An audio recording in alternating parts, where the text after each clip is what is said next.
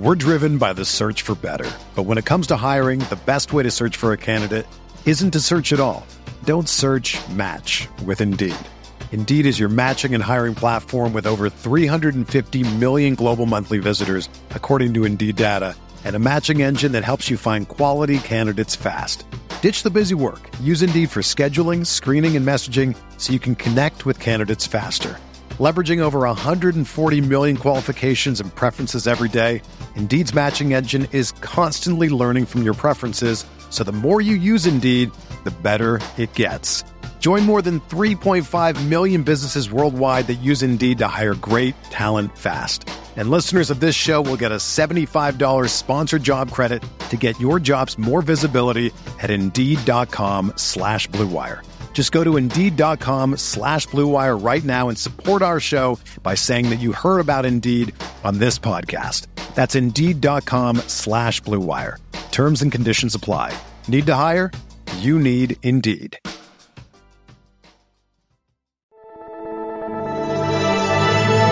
Blue Wire.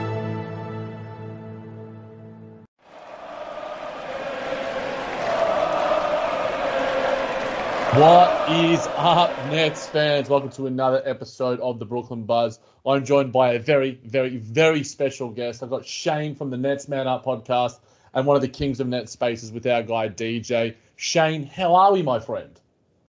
I'm doing well, man. How are you? Yeah, I cannot complain. I mean, last night's game, I sort of got the dirtiness of it washed off me, and now we get to chat a bit more Nets general topics with you, and I'm looking forward to getting stuck in. We'll go right off the top, and we'll go to the boy Ben Simmons, Ben 10.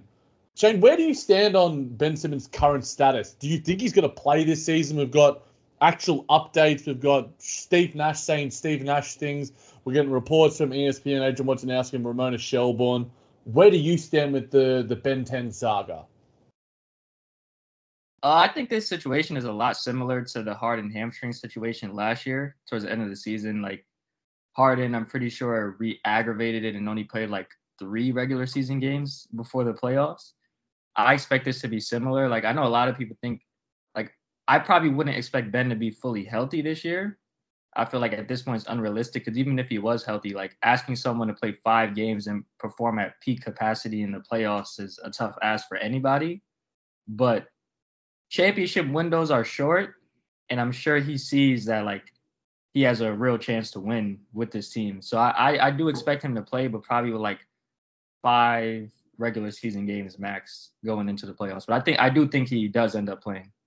Yeah, no, it was interesting because we saw, I think that the original reports were the target date was this Portland game. I think that was reported by Adrian Wojnarowski, if I'm not mistaken. And obviously the epidural, the flare-ups.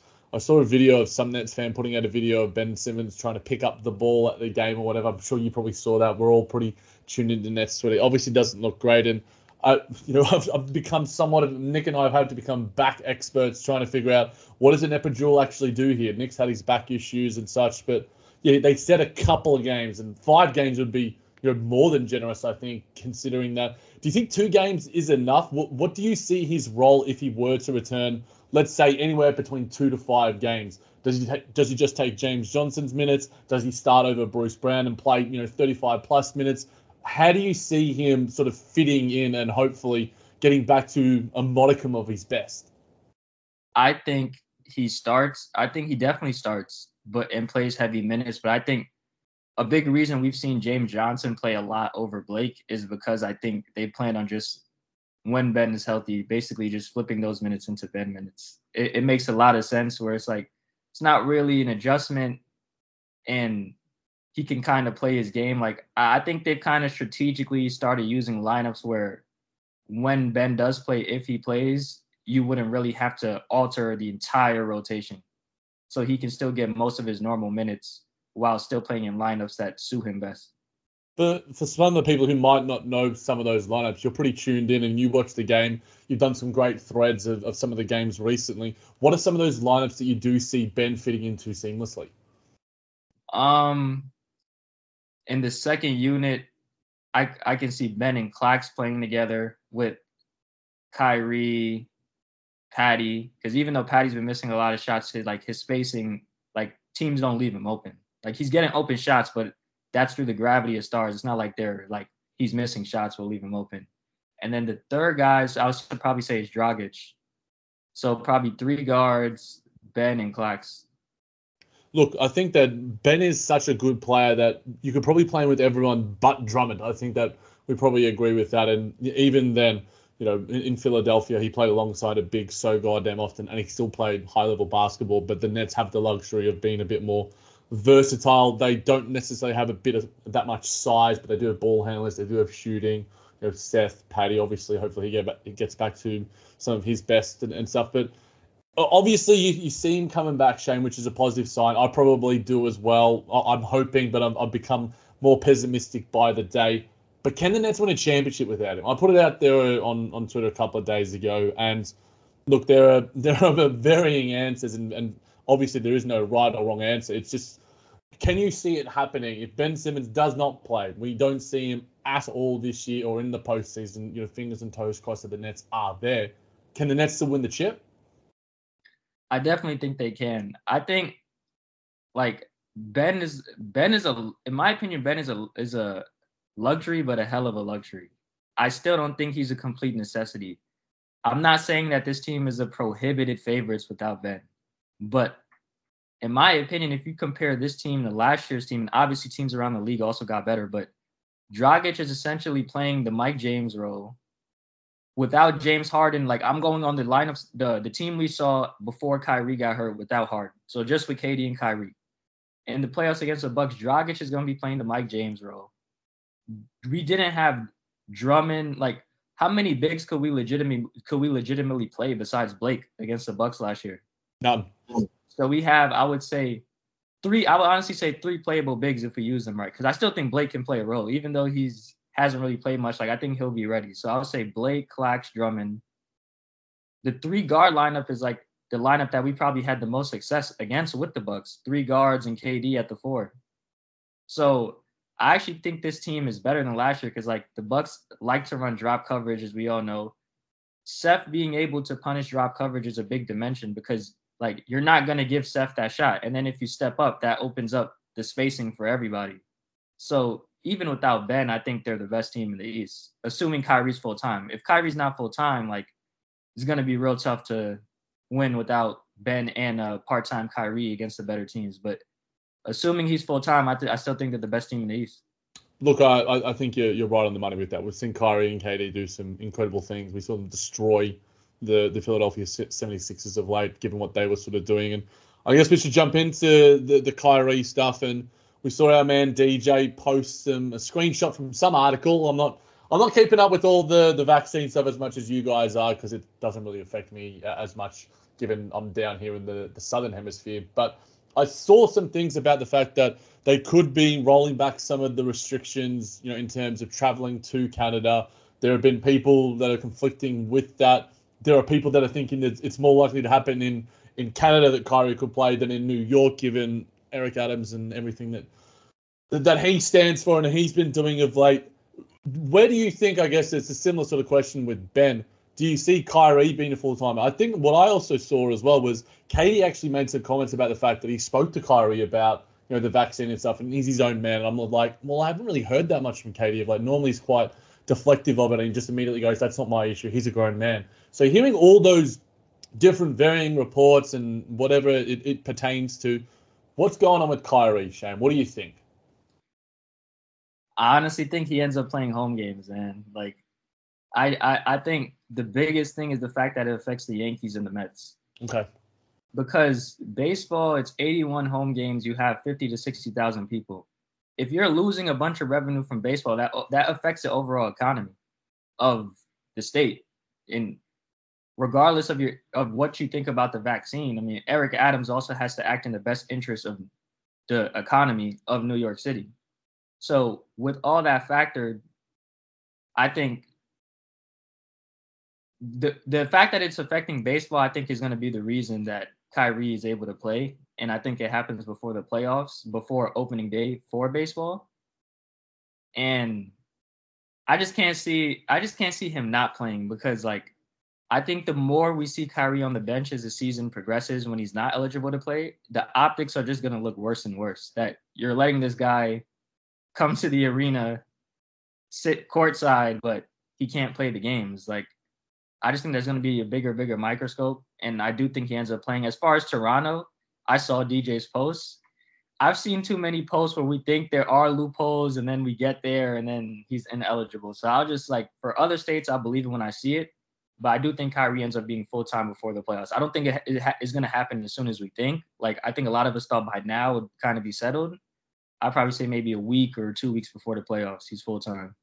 Yeah, look, and obviously time is running out. I think as soon as we started to see some of these pushbacks and everyone reading into little articles here and there, we're just like, cool, it's a matter of when, not if. And obviously, hopefully, we are still on that. And I think the point that you did, for those that aren't baseball fans and aren't, probably in the loop with as much of that stuff, including myself, when does the season begin for the Mets and Yankees?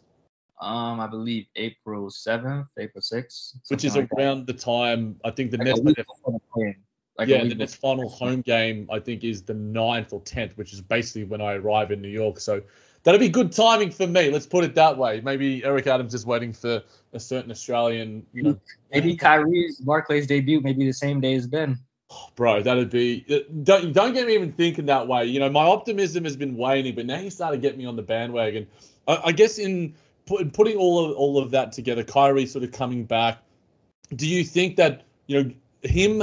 What does his presence do for the Nets overall? We've sort of seen him sort of lead the team, with KD out in because of his injury and James Harden out because of fatness and overweightness and obesity. But in terms of Kyrie Irving and whether it's the effect that he has on this team, and we know a lot of people, the disrespect that he's gotten from a lot of national media people. I put out a tweet screenshotting some stuff from a recent ESPN podcast via Tim Bontemps.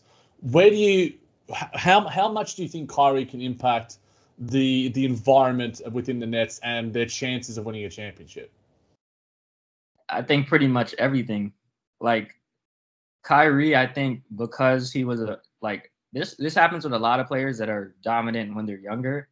Like, when they do start peaking, a lot of people don't see it as much because maybe their stats are similar, but like, I feel like every Net fan can agree that even though Kyrie's been part-time this year, I feel like this is the best we've ever seen him play in his entire NBA career. Like, he pretty much has no weakness, and because of his availability concerns, I think when a lot of player rankings happen, he gets underrated, which is kind of understandable because the best ability is availability. But before the year, I feel like it was kind of unanimously thought around NBA circles that Harden is better than Kyrie. I don't even think that's a debate anymore. Like, I think it's flipped and it's not close. Like, Kyrie, I think the last 6-7 games is averaging 30 on ridiculous efficiency. And I heard Nick talk about this last night on the pod. I think the biggest thing that the Nets lack right now, and this was true even when Harden was healthy compared to last year, is rim pressure. And Ben obviously solves that a great deal, but Kyrie also solves that because he can pressure the rim and he has an in-between game. So it kind of really opens up the spacing. Like, as he said, a lot of KD's doubles come from the perimeter, come out of the post. I think sometimes, like, it's clear that the Nets have to work tougher for their shots because they don't have that guard that can just get downhill and basically make life easier for everyone. Kyrie's ability to do that, I think, pretty much changes the dynamic. Like, I think you see that to an extent with Dragic. Like, Dragic's ability to get to the rim opens up everything. So imagine that, like, paired with Kyrie. Like, we saw that in the Philly game when they played together. Kyrie, Dragic, I think Seth was with them, KD. That's really when the lead went from 20 to 30. So I think his presence pretty much means everything. I mean, you have two MVP caliber players in NBA history that usually leads to a championship or close to it. In terms of, you mentioned Kyrie playing the best basketball of his career. Last season, he had a 50-40-90 career, a 50-40-90 season. Obviously, given the games that he missed or whatever, but still, 50-40-90 on any occasion is pretty goddamn insane. What have you seen that has made you notice him take his game to another level? I just think it's experience. Like, I think generally most players, I think they peak later. Like, for example, I think KD's peak now, even though he's not at his athletic peak anymore, I think due to the amount of schemes he's seen, the experience and the continued development of his skill set just makes it kind of worth whatever dip in athleticism. And Kyrie hasn't dipped in athleticism, but I just think like he's always been great at picking his spots, but now it's like you never feel like he's rushed. You always feel like he's under control as like a distributor, as a scorer. Like you pretty much feel like whenever he has the ball, the possession's we're gonna get a good shot, whether it's for himself or for others. And I just think the way he can pick his spots, his playmaking, I think has improved. He pretty much has no flaw in his game. Like, and then you just see the confidence with every game, like getting, I guess, in a better shape. You just see an improvement, and the percentages have always been there for him. The efficiency has been there, but I just think like the overall mastery of the game mentally is kind of what's setting him apart from previous years. I totally agree, because I think I'm sitting with KD as well, and you hitting on the point of just like the experience factor. As you age, you just tend to get more wise and to get smarter. You know, they've seen so many different situations. Though KD did say, you know, he hadn't seen what he saw against Dallas in terms of the defense or whatever. I'm not sure he's speaking totally truthfully. He might have been speaking a little bit in jest, but the way Kyrie Irving, I just want to see being Kyrie Irving's head when he's out on a basketball court, and what goes through his mind to be able to go, okay, so I need to go here. How am I going to get there? I'll just let my instinct. I think his basketball instincts are unrivaled. You know, the only guys that sort of come to mind with me, it's basically just like Allen Iverson in terms of just the ability with the ball in his hands to just find space, create space. I also think he looks stronger. That's the one thing that really surprised me when he came back, was his conditioning was just like, this dude is fit. And, like, he looks, like, strong. And we saw that, you know, in his 60-point performance against the Magic. Like, he was getting contact hard. And he was, like, strong. He was, like, having hang time. I'm just like, this dude is physically peaking as well, because I think he's about 29 as well. And, you know, ladies and gentlemen, you get better with age. You know, early 30s, late 20s. It ain't about the mid-20s to the early 20s these days. It's about the late 20s and the early 30s. Look at KD at age 33. So I think that those are also factors that I've seen from him. And I think there's been games as well, and obviously the Sixers game is the one that sticks out quite a bit, where he's been really engaged defensively and really passionate. For sure. That's one thing that stuck out to me as well. I think I like what you said in terms of his basketball instincts. To me, KD and Kyrie are the anti-Harden in terms of just everything you name, from being in shape. Like, if the roles were reversed and Harden didn't know if he was going to play this year and he was unvaxxed, we seen what he looked like coming into camp now. Obviously, it's Kyrie's job to stay in shape, but I just think it shows a difference in dedication to committing to do everything it takes to win. Like, Kyrie went vegan, I think, 4 or 5 years ago. You can see it in terms of he's gained explosiveness as he's gotten older. So even with his basketball instincts, what I like about watching KD and Kyrie is I just feel like Harden's style just felt so robotic to me that it was like whatever the defense did, he wasn't going to adjust. He was going to do what he did. And Kyrie and KD, I feel like you just see it in their shot attempts. Like, some games they'll take 2 threes, some games they'll take 10. It's just based on whatever the defense has given them that they play the game through that way. Like, the Mavs game is a prime example in terms of KD. Like, he didn't really force a lot of shots. He just picked them apart as a playmaker. If it was the other guy, we know it would have been a bunch of step back threes. Like, the fact that they take what the defense gives them is that it makes them predictable and unpredictable at the same time, which opens up the entire court for the Nets. And it's why they could play with 2 non-shooters. We're driven by the search for better. But when it comes to hiring, the best way to search for a candidate isn't to search at all. Don't search, match with Indeed. Indeed is your matching and hiring platform with over 350 million global monthly visitors, according to Indeed data, and a matching engine that helps you find quality candidates fast. Ditch the busy work. Use Indeed for scheduling, screening, and messaging so you can connect with candidates faster. Leveraging over 140 million qualifications and preferences every day, Indeed's matching engine is constantly learning from your preferences, so the more you use Indeed, the better it gets. Join more than 3.5 million businesses worldwide that use Indeed to hire great talent fast. And listeners of this show will get a $75 sponsored job credit to get your jobs more visibility at Indeed.com/Blue Wire.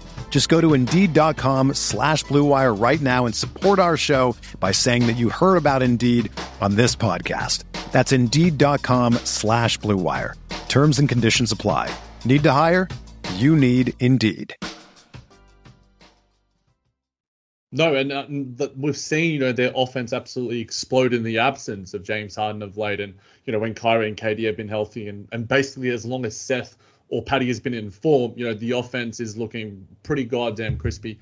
I had this question a little bit later in the doc, Shane, but I think we're on the sort of point now. In terms of just the experience of watching KD and Kyrie play basketball, whether it's on TV, in the arena, I've only seen Kyrie play, I haven't seen KD play yet. We've sort of talked about the instinctual nature, the purity with the way that they play the game, the respect with which they play the game. What phrases, words, how would you describe just watching KD and Kyrie play for this Nets squad? It's honestly unbelievable because I think in the history of the game, there's probably been 15 players who you would say are perimeter players that had no offensive weakness or close to it. And 15 is probably being generous. And they are 2 of the 10. And the fact that they're on the same team, and what really makes them different is the fact that they're elite also off ball. The fact that they're elite off ball kind of that's the reason if Ben plays 2 games, even though Ben has the ball in his hands more, no one is really concerned about the chemistry because we know what Kyrie and KD can do off ball. They can adjust to anybody. So watching them, it's I don't take it for granted considering what the Nets have been before them. And it kind of makes me mad when I see ownership kind of cheap out, in my opinion, and cut corners where I feel you have 2 generation of basketball players peaking, you have to do whatever it takes to win.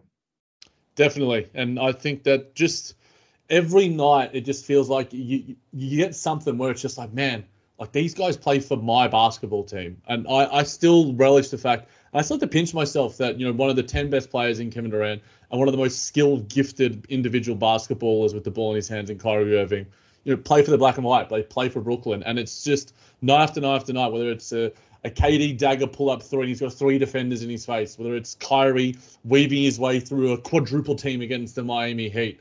It's just these guys do something that no other players can do. And I think that sometimes we get caught up in the result and the end goal. And I think last year I was better at preaching, let's enjoy the journey there. Let's enjoy, these individual moments along the way. But because this season has just been so haphazard and inconsistent and rocky and crazy, it's been harder to enjoy it. But it's why I like sort of taking a step back, not doing the whole Gamer podcast and just going, man, KD and Kyrie are fucking awesome. I hate to be explicit. I don't do it a lot, but they are just so great in terms of just the way that they play this game. And there's few that have gone out there and that can do what they do. And to actually have them on your own team, it's generational. And because this team is so important to us in terms of how we consume it and how we talk about it on Twitter and our podcasts and stuff. To have these guys, be a reason that we get to talk about it. We get to talk about these guys rather than, whoever else it might be in seasons past. It's a privilege. It really is. Yeah, man. It's insane because there's few players I feel like everyone's gonna agree with this. Every time they shoot, I expect them to make it. Yep. And that's just rare for really anybody. Even the best shooters sometimes it's all right, there's no bad shot, in my opinion, that they can take. And the way they can score, the unselfishness and what they play with, I think is very underrated. And it's a privilege to watch, man. And I hope we get to see it for years to come. Thankfully, we do with KD. We'll have to see if Joe Tsai's willing to get the pockets out to get his cash out for Kyrie in the offseason. Might be a discussion for a little bit later, but. Getting back to the big man, Shane, I put out a bit of a poll early in the week asking which big man will have the biggest impact on the Nets for the rest of the season. Obviously, whether it's regular season, playoffs, however people wanted to interpret it. 61% believe it was Andre Drummond, 34% believed it was Nick Claxton, and 5% believed it was LaMarcus Aldridge. Who do you think is the MVC, the most valuable center for this Brooklyn Nets squad? If Ben isn't healthy, I would probably say Clax because we need a switch big. If he is healthy, then I think Clax is the best big, but most valuable, I would say Drummond, because like his ability to rebound and the biggest difference I've seen with him now compared to previous years is he's looking to kick it out after a rebound. Like he's not looking to, like his efficiency around the rim was terrible for previous years. Like the fact is he's legitimately a generational rebounder. And I think if you go back to last year, like injuries and all, if we take care of the ball better and we rebound, we win game 7. So I think he's probably the most valuable big if Ben isn't healthy. But I pretty much think all of these bigs could play a role besides Aldridge in the playoffs. Like I don't think there's any big that should play regardless of the situation. So it's kind of tough to say. I think they're all pretty much matchup based. But Drummond, aside from last night where I thought it was one of his worst defensive games with the Nets, I think he's been pretty solid enough on defense where I probably say he's probably the big that I have the most confidence in right now. Yeah, I spoke about it on the pod last night about just him in the drop. Like he's normally okay, but he was just dropping way too deep. And it's interesting because normally when he gets up to the level, he's not Clax as a switch defender or whatever. But I just think he's better. Like he's an athlete. He's like 28 years old. He's in his athletic prime. I think he can do that. And in possessions in the last half against like Brandon Williams and whatever, he did do that much better. So I just think that he just needs to be, he can be disengaged and sometimes just be a little bit dumb. And that's not like a bad thing because we all have brain farts in terms of what we do. But, Clax obviously has those as well in terms of sometimes his over-eagerness. Do you think, I guess, in saying that, it's interesting because all of these guys have such different skill sets. Who is the most matchup proof? So if we're going, I only give you one of these guys, and and the Nets do have Ben Simmons healthy. So the Nets at their best, generally do play small. Clax can basically play as a wing on the defensive end, but as an offensive player, are you playing alongside Ben Simmons? Both of them are non-shooters. I don't know. Andre Drummond, I think that in the post he's shown a little bit more than I would have expected, and I think that he can be maybe a better offensive force given his offensive rebounding. Though Clax has been using his athleticism there more so than Drummond sort of uses his strength and positioning. So that's one thing I've really sort of looked for. And LaMarcus Aldridge, probably in the absence of Kyrie Irving, is where his value has been. But early in the season against the Sixers when they hadn't been healthy, he was a really important part. So I don't want to discount him completely. And we know what Blake does. And we've discussed Blake on so many episodes, and you have on the Spaces in your podcast as well. Are any of these guys matchup proof? Probably not, I guess. I actually think Clax is because I think the space that Ben and Clax playing together, I think can be like easily fixed, even though they're both non-shooters. Dribble handoffs, like there's not many switch teams. So the fact that there aren't many switch teams means you can get away with dribble handoffs, in my opinion. So if you have a dribble handoff, it's like you have a big at the 3-point line, the person has to come up. So that automatically opens up the spacing. So at that point, you really only have one non-shooter because you're involving your other non-shooter in the action for your shooter. Like I thought the Nets did a good job with that against Philly in the first quarter. Like you couldn't really notice that Bruce obviously Bruce isn't really a non-shooter anymore, but he's still kind of guarded like one. In the first quarter against Philly, like you saw when Drummond and Bruce were playing, it was hard to even see because they were just doing dribble handoffs to Seth. So, and Bruce was cutting. So you kind of you were able to manipulate there being two non-shooters with making it work. And I think Clax's switchability offers the most value because, in my opinion, our biggest threats are Philly and Milwaukee. You need to switch big against James Harden, and you need like the Bucks like to do the Giannis Middleton pick and like dribble handoff. If you have Ben and Clax guarding that, like I'm not sure there's a better combo in the league at defending that type of action. So I think his defense makes it the most matchup proof because Kyrie and KD, like obviously spacing helps players in the modern NBA, but like if Seth is out there, like Ben is a smart basketball player, even though he's a non-shooter, he can make himself valuable. Like it can work. So Clax's defense to me like raises the ceiling of the team the most. I totally buy into that. I think that Clax, has true all defensive level talent on that side of the floor in terms of switch bigs in the league right now. there are a few that are as good as him. It's maybe Bam and Anthony Davis. Those are the two that immediately spring to mind. And the fact that we're putting Nick Claxton in the same conversation as those two guys in any skill, let alone on defense, which is a skill that you want out of your big more than any other. I think that it's interesting because I think all of us had our reservations about Clax, against the Sixers. What's Embiid going to do to him? And I think Embiid's mentality on Clax was completely wrong. He was playing into Clax's hands a lot. He was just like foul baiting. He was doing too much James Harden stuff. Let's put it that way. And I think that played into Clax's hands because I thought he played much smarter. And I think he's gotten a lot smarter. All he needs is reps. Like, this kid has so much freaking talent. And the one thing I loved about Drummond was, he showed some really positive possessions in that Milwaukee Bucks game. And we all know that block was absolutely tremendous on Giannis. So it's to have a couple of different aces up your sleeve isn't the worst thing in the world. And the fact that, Sean Marks went so hard to get Andre Drummond in this trade, and obviously Seth Curry as well, it shows that these guys are having a true impact on this rotation right now. Yeah, we basically, I know a lot of people complained that we had too many bigs the day of the trade, but I actually liked it because I felt like getting all those bigs kind of solved all our issues. We have a switch big. We have an offensive big in LaMarcus. We have a smart passing big that can take advantage of traps in Blake. And we have the best switch big and the best rebounder of his generation in Claxton and Drummond, respectively. So we pretty much don't have a weakness at big if we truly use them in the right matchups, in my opinion. I think that's a really good way of putting in. I guess we've spoken about the bigs, so let's go to where the Nets probably don't have is, their size on the perimeter. It's basically KD, James Johnson, Kessler Edwards, and they're a glut of guards who, each have their individual skills that we've sort of alluded to a little bit. Do you worry about the Nets' lack of size on the perimeter or lack of, wings, I guess is probably an easier way of putting it? Not really, because, I think the role everyone plays, I've heard you guys talk on the pod about it, and I've agreed. Clax is basically a wing on defense.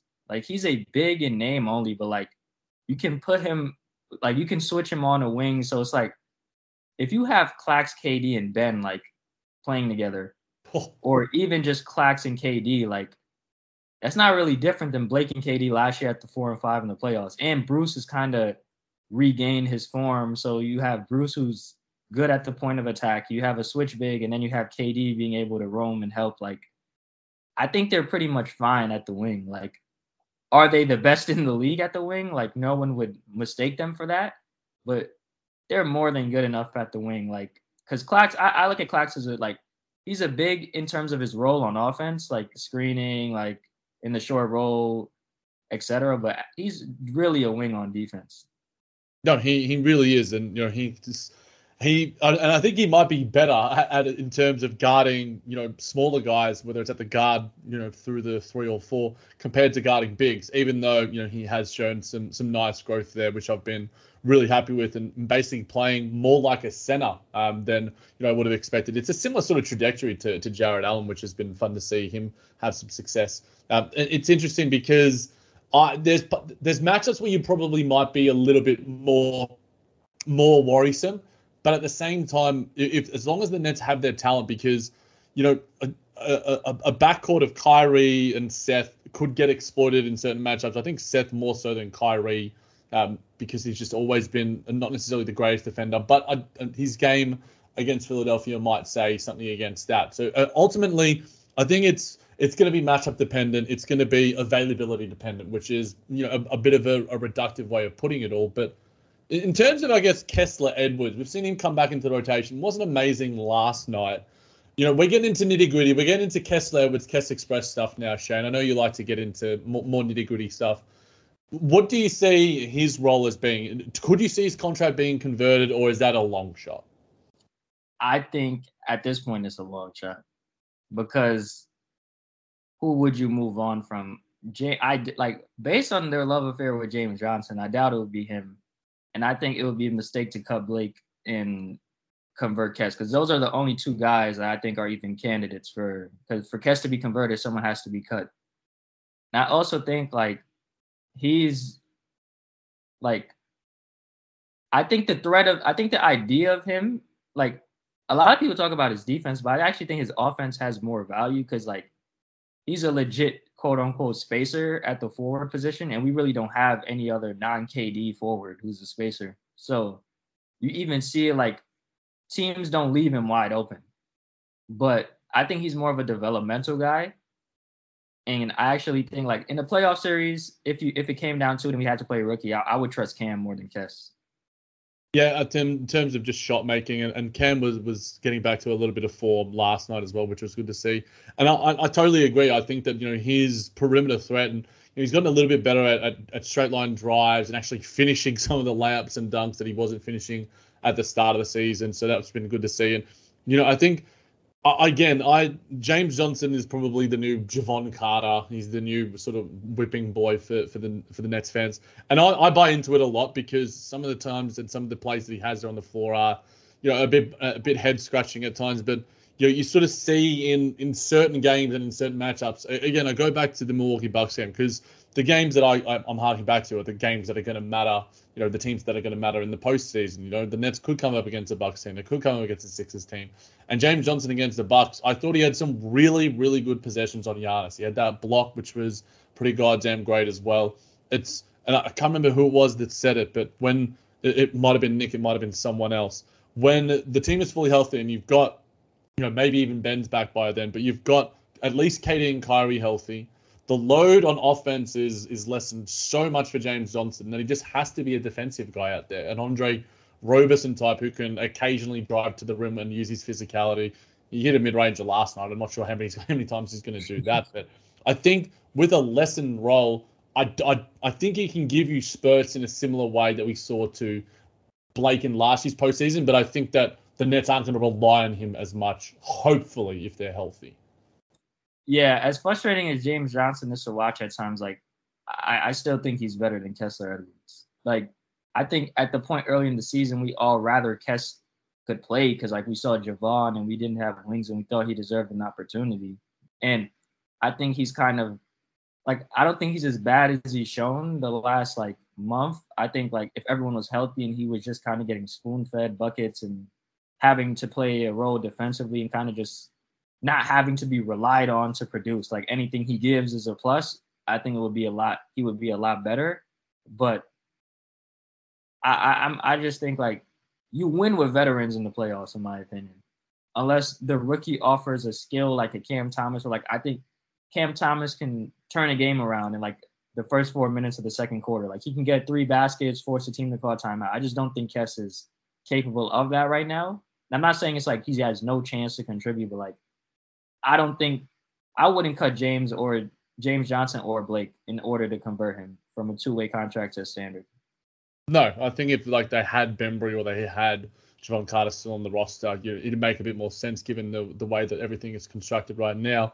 But yeah, I think that I'll buy into Kess a little bit just because the best version of him might provide more value than the best version of Cam. Because the best version of Cam is essentially just, a lesser Kyrie Irving in a lot of ways. He's a great mid-range shooter. He can get to the line. He is a 3-level scorer when he's at his best. We've seen that in Summer League against the Knicks and a few other games this season. So it's maybe terms of, do the Nets just go all out on what their strength is in terms of offense and just throw a Cam Thomas out there? Or do they try and fill in a weakness with Kessler Edwards? It'll be interesting to see, and I think that's the challenge for the coaching staff and what the rotation juggling is going to be going forward.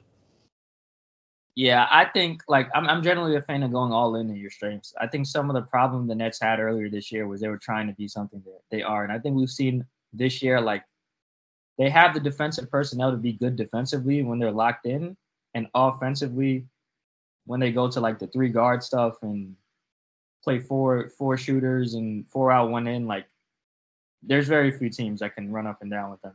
And then when Kyrie's there and assuming Ben's there pushing in transition, like if Ben is there, like you have as much defense as you need. I think like trying to balance like imagine Cam's ability to like pull up off a screen with Ben as a screener. Like I just think he's just more dynamic than Kess, in my opinion, in a playoff setting. If I would have applied myself, I could have gone to the NBA. You think so? Yeah, I think so. But it's just like, it's been done. I didn't want to, I was like, I don't want to be a follower. Hi, I'm Jason Concepcion. And I'm Shea Serrano. And we are back. We have a new podcast from Wondery. It's called Six Trophies. Woo! And it's the best. Each week, Shea Serrano and I are combing through all the NBA storylines, finding the best, most interesting, most compelling stories, and then handing out 6 pop culture themed trophies for 6 basketball related activities. Trophies like the Dominic Toretto I Live My Life a Quarter Mile at a Time trophy, which is given to someone who made a short-term decision with no regard for future consequence. Or the Christopher Nolan Tenet trophy, which is given to someone who did something that we didn't understand. Catalina Wine Mixer trophy. Ooh, the Lauryn Hill You Might Win Some But You Just Lost One trophy. And what's more, the NBA playoffs are here, so you want to make Six Trophies your go-to companion podcast through all the craziness. Follow Six Trophies on the Wondery app or wherever you get your podcasts. Listen ad-free right now by joining Wondery Plus. Totally. There's a totally fair argument for that there. In terms of getting back to Seth Curry, I saw this on Reddit. I've got a couple of things that I found from Nets Reddit. Always a fun place to scour every now and then. They pointed out to the fact that Seth Curry might have been the most important acquisition for the Nets purely for this season alone. Obviously, Ben, given his youth, given his talent going forward, is going to be a much more important player. Is there an argument that can be made for Seth Curry's value for this team being more important than Ben and Drummond, obviously? But he's been, and last night was proof, and how he's been playing as a Brooklyn Net. And before I get your thoughts, I wanted to obviously throw out this stat yet again. He leads the team in terms of on-off numbers. According to Cleaning the Glass, which filters out any garbage time, he is ahead of Kevin Durant and is plus 11.6 per 100 possessions when he's on the floor. And that's at 381 minutes. Kevin Durant is plus 11.5. I think it was like the last time I gave those numbers, he was at like plus 10. So he's continuing to absolutely rise in those sort of rankings. But Seth Curry, and that's the 96th percentile. He has been insane for the Brooklyn Nets. Yeah, man. It's tough. I think due to the circumstances, like, you can argue that because Joe's not there, which means Seth's spacing and shooting ability becomes even more valuable. And I still think Ben fully healthy is like the best trade piece. But I think that, like, because they got Seth and not a Danny Green, like, they can win a championship even if Ben is hurt. Like, because Seth is really not just a shooter. Like, he can play make at a decent enough level. He's one of the best pull-up shooters in the league. Like, I can see why people would make that argument because Ben's injured right now, and it's like you can go into a playoff game and say Kyrie or Dragic, like, say none of the guards really have it tonight. You can say, Seth, you handle the ball, and Kyrie and Dragic, or you play off ball. Like, he just gives them a different dynamic that. And last year, I'm pretty sure in Game 7 he had 37 against the Hawks. So I could see why people would make that argument. Like, he's a high-level starter. I'm not sure the contract he's going to get because of his age. Like, he's already 32. So at the end of next offseason, he'll be 33. But, like, if he was in his 20s and he was on the open market, he would get $20 million a year, easy, in my opinion. He's playing, a level of basketball that is, maybe the best of his career. He was awesome in Dallas as well. He was so goddamn important to Philadelphia in terms of what they were doing in the two-man game with Embiid and him, as well as Ben Simmons and him. When those two are healthy, he's just such a good role player that you want to have on your team. He's one of the best, if not the best, three-point shooters in the league. As you alluded to, he can hit the mid-range shot. He can get to the line a little bit. He's just got. He's probably not getting to the line a heap, but he's certainly got at least a 2-level scorer, which is probably all you need, as a role player. You don't need to be a 3-level scorer as a role player. You've got KD and Kyrie who can do that better than anyone else. His numbers since joining the Nets, 16.8 points on 50% shooting from the field, 47.6% from 3 on 7 attempts, 84% from the line. Also has 3 rebounds, 3 assists, and 1.1 steals. To go with 0.2 blocks. Those are pretty good numbers. And look, I'm not a box score number and whatever, but sometimes you look at the stats and do they back up what you're thinking? These certainly do. Definitely. Like, and it's crazy because, like, it's not like he's really gotten the luxury of playing in the role that he came here to play. Like, he was brought here to play off of the stars. And, like, probably average 15 to 16 that way. So imagine his efficiency, like when he's able to spot up more and play off the ball 2 of the 3 stars. So 47%, I'm pretty sure before he was a net, like he was at 47% on catch and shoot threes. So I imagine that number is going to go up when everybody's healthy. Like that's been a home run part of the trade. Like we don't question the Nets shooting anymore, even without Joe. Like that was a big deal before the trade. Like, do the Nets have enough shooting? Like, he's a big reason we see these non-too big lineups work. Definitely. And the only game that we did see, it happen, him playing in his more natural role, was that Philadelphia game. His numbers in that Philadelphia game: 24 points, 2 assists, 5 steals. I don't know how he got those 5 steals, a block, but more importantly, 10 of 14 from the field, 4 of 8 from 3. That's what he's doing, and what he did last night coming off the ankle injury. Are you worried about that ankle injury at all? Because he did say it's going to be a pain management thing more than anything. And so there's a part of me that's just like, oh, but if he's going to play the way he did last night, then maybe my worries, have already been alleviated. I saw somewhere that he said that he's been dealing with it all year, I think, which it makes me feel a little better that, he's probably already compensated for it already this year, so he probably knows how to deal with it. However, if that's wrong and this is a new development, then I'll for sure be more worried, because you put him out the lineup or he's hobbled like that. That just changes everything, because everyone has to basically play up a role. Definitely. And I tried to find the article, and I was lucky enough to find it from Chris Mulholland. He said, as long as it's not getting worse, I should be good. So it's just frustrating that the Nets have so many different injury issues to deal with, and backs, and, obviously KD coming off his knee and Curry with his part-time status. It's just a frustrating thing overall. But ultimately, Seth knows his body better than any other. And the Nets, are going to play it, overly cautious towards the end of the year as well. They seem to be, they're not going to get too high in the standings, higher than 6. And I think they would rather have Seth Curry fresh and have his ankles all good rather than sort of trying to get that 7th seed over the 8th seed or whatever. So we'll wait and see how it plays out. But another role player that has been playing out of his mind, Shane, has been Bruce Brown. And Nets Reddit put this one out there as well, that Bruce Brown is the biggest winner of the Harden trade. I think a lot of people have put out the numbers or whatever, but in case those that haven't been on Twitter or haven't seen it in general, since that Harden trade, he's averaging 13.9 points on 52.1% shooting from the field, 39.4% from 3 on 2 attempts, 6 boards, 3.4 assists, 1.6 steals, and 0.6 blocks. Bruce has been awesome, man. He's been probably the best role player in the NBA for the last month. His defense has been amazing. His 3-point shot has looked a lot better. When he shoots, especially from the corners, I think it's going in. It's kind of basically been a PJ Tucker with better ball skills and better playmaking, which is insane to think about. I think I also think he benefited from Bembry being cut, because when you have 2 guys that kind of play similarly that are both in the contract years, I'm sure that could maybe he wasn't, playing. Maybe that was a factor as well. But I definitely see changes in he doesn't just get the ball with 4 on the shot clock anymore. After somebody dribbles the first 20 and then just passes it to him with 4 and he has to take a shot. The Nets, the ball, I think he's been a big beneficiary of the ball movement. So many guys being able to handle. He's even handled the ball more.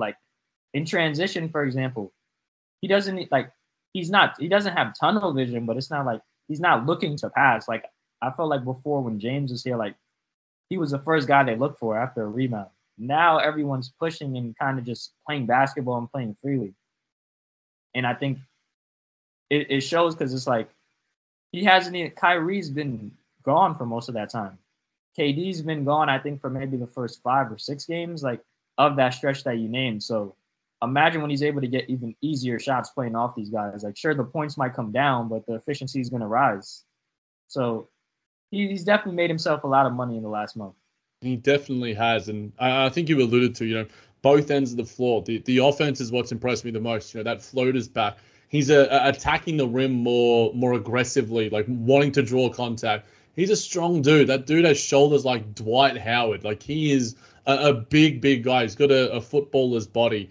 And, he's making the right decisions. He's playing, we talked about instinctual basketball with KD and Kyrie. He's playing confidently and instinctually. He's got a heap of skills, and I love his mentality. I love his aggressiveness. Him speaking after the game, with Portland, he's just like, well, they're doubling off KD. That's disrespectful to me. I want to make them pay for that. And he is. He's making them pay. He's finding space and like, okay, I can make this little floater here. I can get around you, or I can draw contact with you here. He's not going to hit your mid-ranges. He's not going to be Seth Curry like that. But he has, little bits of his game that are being opened up by the gravity that KD and Kyrie do have. And like you alluded to, when the gravity is even more so when both of them are there and Seth's there, we've seen what Bruce can do with a heap of space. That's when his floater looks great, and his floater has looked great also. And he can also get to the rim, and use his strength to hopefully get a few free throws. So he's been, absolutely great. And I think he can only get better as the team starts to get more available. Definitely. And you asked me earlier in the pod, like some lineups I think Ben can play in. I think because of the emergence of Bruce as like a corner shooter, like Ben and Bruce should probably be the closing lineup against every team that doesn't have like a traditional bruising big where like you need a true five. Because what kind of excites me the most is like, you talked about gravity. What I think people underrate with Ben is like, he has real roll gravity, like at the rim. Like he's going to draw too. Like if he's a screener and he's coming off the screen, he's gonna draw too. There's no other net that kind of has that kind of like level of like Ben. If you implement Ben into the flow of the offense right now, he's probably a top 10 lob threat in the league. So comparing that level of scoring in the interior with like the shot creation we have and the combining the vertical spacing with the perimeter spacing, like you pretty much have every important part of offense set. Like you have shooting, you have shot creation, you have a good screen setter, you have Ben would be probably the best short roll threat in the NBA because like he's a great passer and he can finish. So that's probably the lineup I'm most excited to see. Like with the way Bruce has played, if you have Bruce there defensively guarding the point of attack and you pair him with Ben and KD and you have Seth and Kyrie as the guards, like I think that's the most balanced lineup that the Nets can put out, and we can run. Like I'm excited to see it. I'm excited to see it. Getting me excited as well, mate. I think you saying that obviously Ben has to be, a really willing screener, which he's shown at points.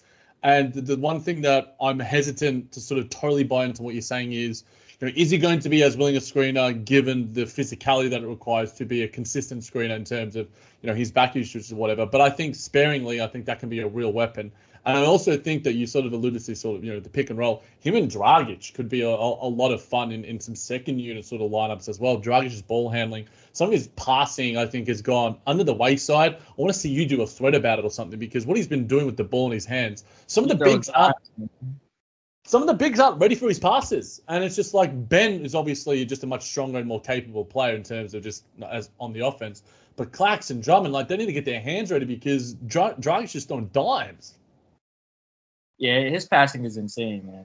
Like the pass he threw to the second row last night was probably the first inaccurate pass I've seen him throw since he's been with the Nets. Like he passes like it's like a great quarterback. Like he throws guys open.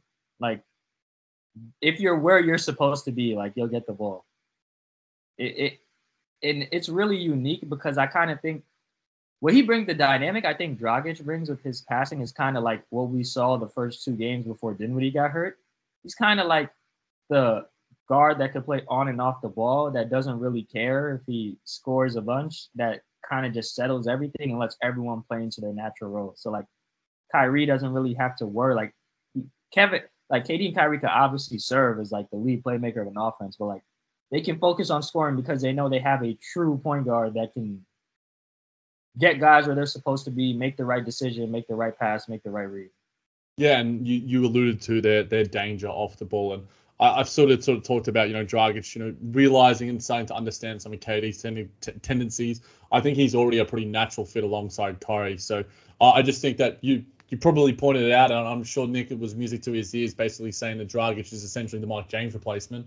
Dragic is a really credible, solid presence in terms of, how he just, can run the show. He's essentially, Steve Nash, if Steve Nash was out there on the floor as a 40-year-old like he was in Lakerland. But I want to get to a bit of a fun question, Shane, and you can obviously throw some my way if you had any other Nets things you wanted to chat about. But, we love this current iteration of the team. But for those that might not know, in terms of previous iterations of this team, we saw people talking about, the Nets were more fun when they had Dinwiddie and D'Angelo Russell and all that sort of thing.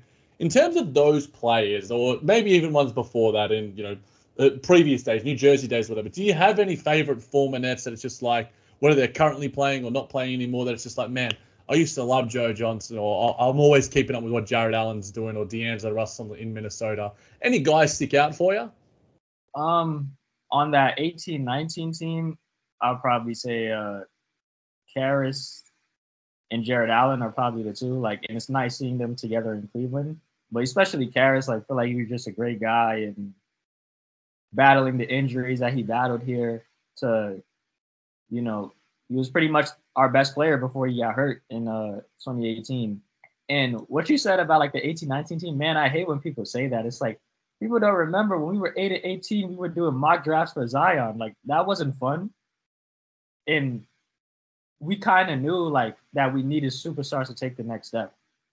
But for previous iterations, this is going to probably surprise some people, but one of my favorite Nets is Isaiah Whitehead, because I'm from Brooklyn.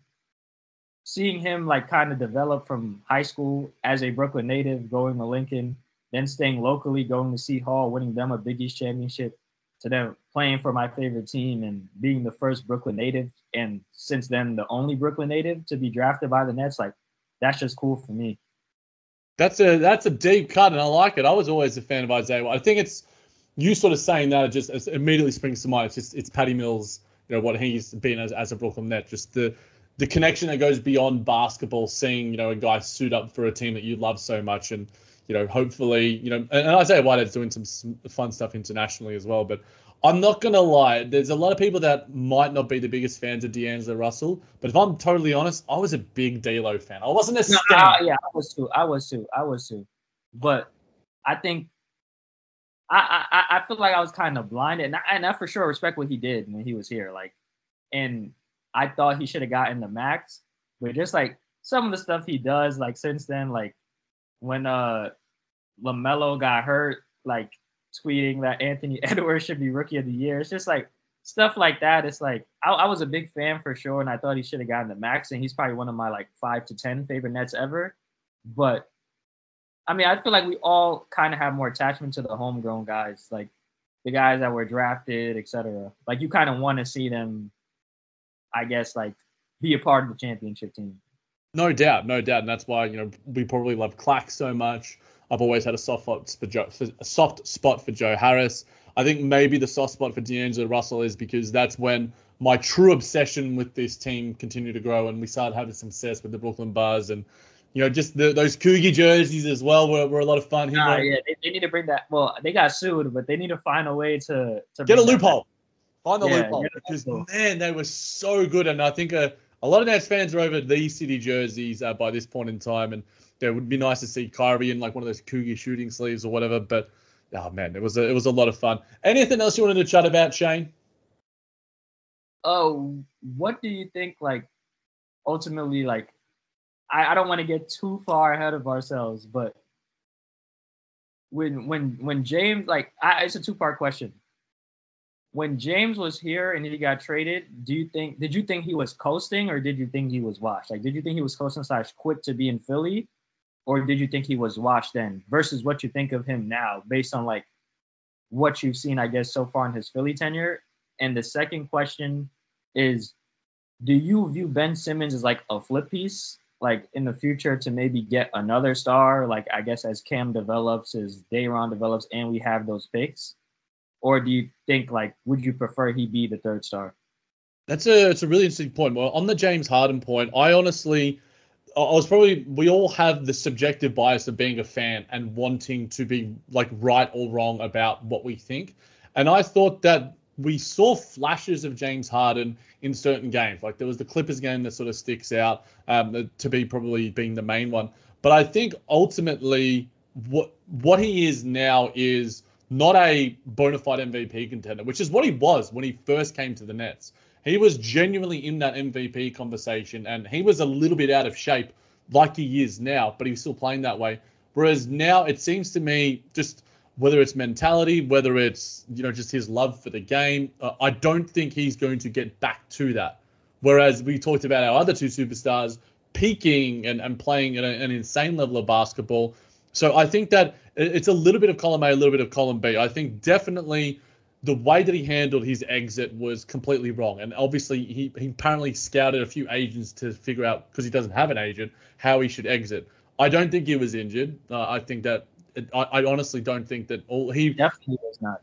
He didn't, or maybe he was sore, but not to the extent of, being out for like a hand. Like the hand injury is the one that sticks out. Like, yeah, he's probably had a sore hamstring, maybe needs some strengthening or whatever. But like the hand injury was just goddamn ridiculous. Like that made no sense at all. And what he is now, I think he's a top 15 to 25 player, which is still like all NBA caliber, all-star caliber. But I think on a given night, when you want one player out there and you want them to be at their absolute peak, I don't think he has his absolute peak anymore.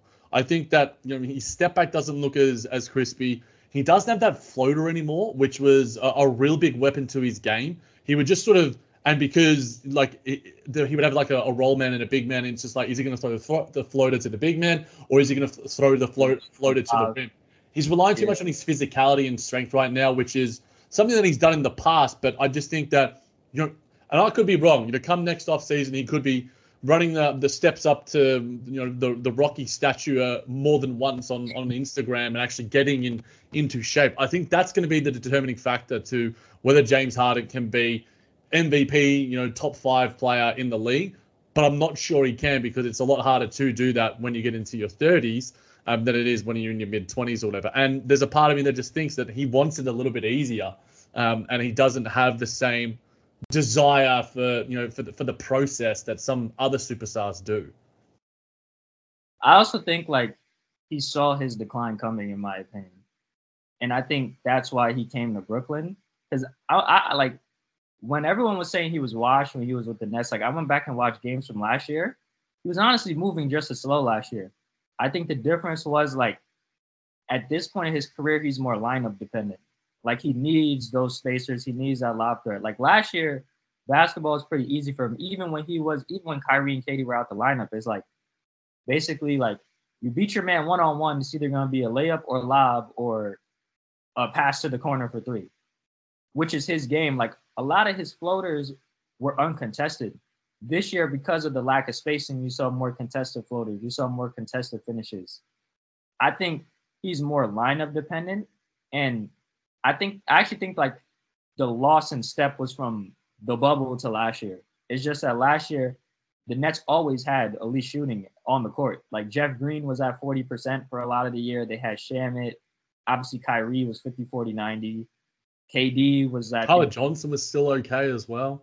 Yeah, Tyler Johnson was a good shooter. KD, I think, was 44% from 3. So he always, he got to play he got to play Rockets basketball with better pieces, basically. So I think his decline was hidden. But this year, when they actually, when the team wasn't tailored, because D'Antoni's not there anymore, and when the team was actually tailored to, being a team, when we used to hear, early in the season, a lot of his stands and a lot of fans saying that the roster construction is bad. They were really just saying the roster construction is bad for James. That's really what they were saying. So I think in Philly, he probably trusts Daryl Morey to build a team around him where he can play his style of basketball. So I expect next year his numbers will probably look better. But I mostly agree with you. Before he got traded, I thought he was just dogging it. And because of games like the Clippers, the Lakers on Christmas, even the Lakers game right before he got traded, that he had these games in him. He was just dogging it to get to Philly. But it's every time Philly plays against good teams, it's the same story as when he was with the Nets. And I see stuff on Sixers Reddit, stuff on Twitters when they're saying the same stuff that we were saying. Is he coasting? Or is he injured or I don't know. Like, it just sounds so similar to me that I think he just might be like, obviously not washed because he's still an all-star, all-NBA guy, as you said, but in terms of perennial top 5 player MVP candidate, like, I don't think he's that anymore. No. And to get on to the second question about Ben Simmons, it's an interesting one because I think I saw this posed, a couple of weeks ago, and I actually have it in my notes as another talking point. So I was going to put it on the dot, but I'm like, you know what, I'll try and save it for maybe if I get another podcast or I get to chat to Shane again. But it's a good thing to sort of talk about because, does Ben Simmons need to actually play so he can acclimate himself to the Nets and go, look, I want to be here. This is what I can do. You guys need me. Or is it the other way around? Is it just like, how much is Ben's value to the franchise or how much is franchise value to Ben? It's an interesting sort of thing because, we know how much, KD, Kyrie, they've got their mates. They're, so many players and superstars respect them, whether it's Jason Tatum, Donovan Mitchell, or these sort of guys, that I would not be surprised if there's some sort of rumor that could link one of those guys to Brooklyn, given just what their ties are to in terms of friendships and superstar building up and all that sort of thing. So I think that ultimately, I think Ben needs to play well. I think he needs to remind people that he is an all-NBA level player, one of the 5 best defensive players in the league. When he's switched on and when he's engaged, and just show them and go, okay, I'm here. You guys need me. I can be the ultimate third superstar next to you. You don't need a Tatum or a Donovan Mitchell or I think as Paul was saying, Nikola Jokic. It's interesting because he gives you more defense and covers up a lot of the weaknesses and not necessarily weaknesses, but a lot of the burden on that end of the floor that can allow Kyrie and KD to just be the purest and best offensive versions of themselves, which is dangerous to think about for opposing teams.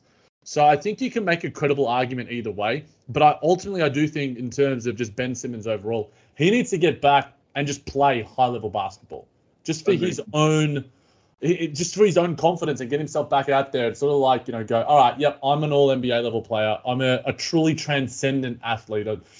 People compare him to Magic Johnson as a point guard, a guy that's like 6'10". He's taller than LeBron. He's more athletic than he's like as athletic as like peak LeBron. So he's got all these gifts.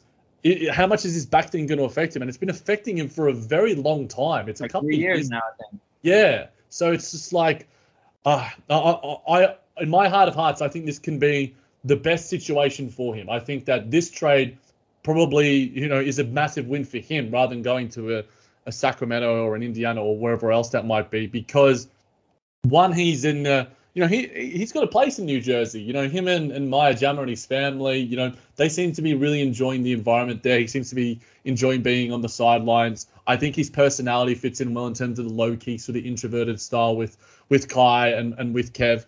And I also do think that he can be just a really seamless fit. And I'm hoping for the best for him because, and I think also having Patty there, we saw when Ben came out, during the Sixers game for some warm-ups, who was right behind him? It was our boy Patty Mills. So, and I think that could maybe make Patty Mills stay around, a little bit longer, which I would obviously love too. So there's so many different wrinkles to it, but I don't know. How would you answer your own question? A lot of it is dependent on how, obviously how he plays when he returns. But I think, the guy I'm really looking at flipping Ben for next year, I've already spoken it into existence. The Lakers are going to trade Westbrook, retool, be back in business. The Warriors, young players will ascend. Grizzlies are going to get better. Chris Paul is going to decline a bit, and then Devin Booker is going to reevaluate his situation a year before free agency. And they're going to look at the fact that Cam Thomas has continued to improve. Ben Simmons rebuilt his value. We have those 2 Sixer picks. And Devin Booker, with the year left of free agency, says, trade me to Brooklyn. Bro, we've seen him in a Brooklyn Nets jersey before. When I think with D'Lo is an all-star. And I think he's the perfect guy, to play with KD and Kyrie. You're talking about what Seth is giving you, but 6'6" at an all-NBA level, basically. On 3 levels. His defense has improved as well, the last couple of years also. And it's just like, man, I can only imagine what the Nets would be with those 3. It would just be next level hoops. It would be like it's the sort of, hoopers versus basketballers argument. It's just like these guys are just hoopers night after night after night, and it would be pretty insane to see. Let's put it that way, and it'd be funny as well because of the Ben Simmons and Devin Booker connections, given their date. I forgot about that. But that's like the only type of player I think I would flip him for, like a 3-level guy that's like a wing that can also play make for others. Like other than that, I'd rather keep him. I'd probably go with Tatum. Tatum would be my guy if yeah, he's a guy for sure. But I think it's gonna be hard to get him because I think he's a free agent 2026. True. Mate, this was a heap of fun. Tell everyone where they can find you, because if you are not following everything that Shane puts out, podcast, audio, tweets, whatever it might be, then you're doing yourself a disservice. Shane, where can the people find you, mate? All right, so I'm on Twitter. That's really where I'm on most of the time. You can find me on Twitter on my personal account at TheRealSJC_. TheRealSJC_. And like, as Jack said earlier in the pod, like I've done a thread. I plan on doing another one soon in the next marquee game, a thread of like breakdown of the game, what I see, etc. And then I also have a podcast, and you can follow and never miss a podcast episode by following NetsManUp_ on Twitter. Love it, mate. This was a heap of fun. Can't wait to do it again soon. Make sure you follow in all of those platforms from Shane. Make sure you subscribe to the Brooklyn Buzz. 5 stars, guys. Check out all the merch at tpublic.com. And baby, it is a Nets world. Thank you for having me, man. Thanks, brother. Whether you're a world-class athlete or a podcaster like me, we all understand the importance of mental and physical well-being and proper recovery for top-notch performance. That's why I'm excited that Unified Healing is sponsoring podcasts on the Blue Wire Network. Unified Healing is a new and super innovative global network of wellness centers powered by Energy Enhancement System, or EE System. If you haven't heard of the EE System yet, then you'll want to listen up.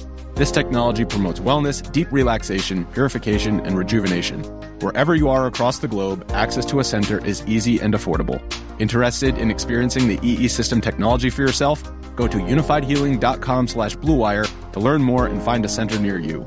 That's unified, UNIFYD, healing.com/bluewire. No material or testimonials on the Unified Healing website are intended to be viewed as medical advice or a substitute for professional medical advice, diagnosis, or treatment. Always seek the advice of your physician or other qualified healthcare provider with any questions you may have regarding a medical condition or treatment and before undertaking a new healthcare regimen, including EE System.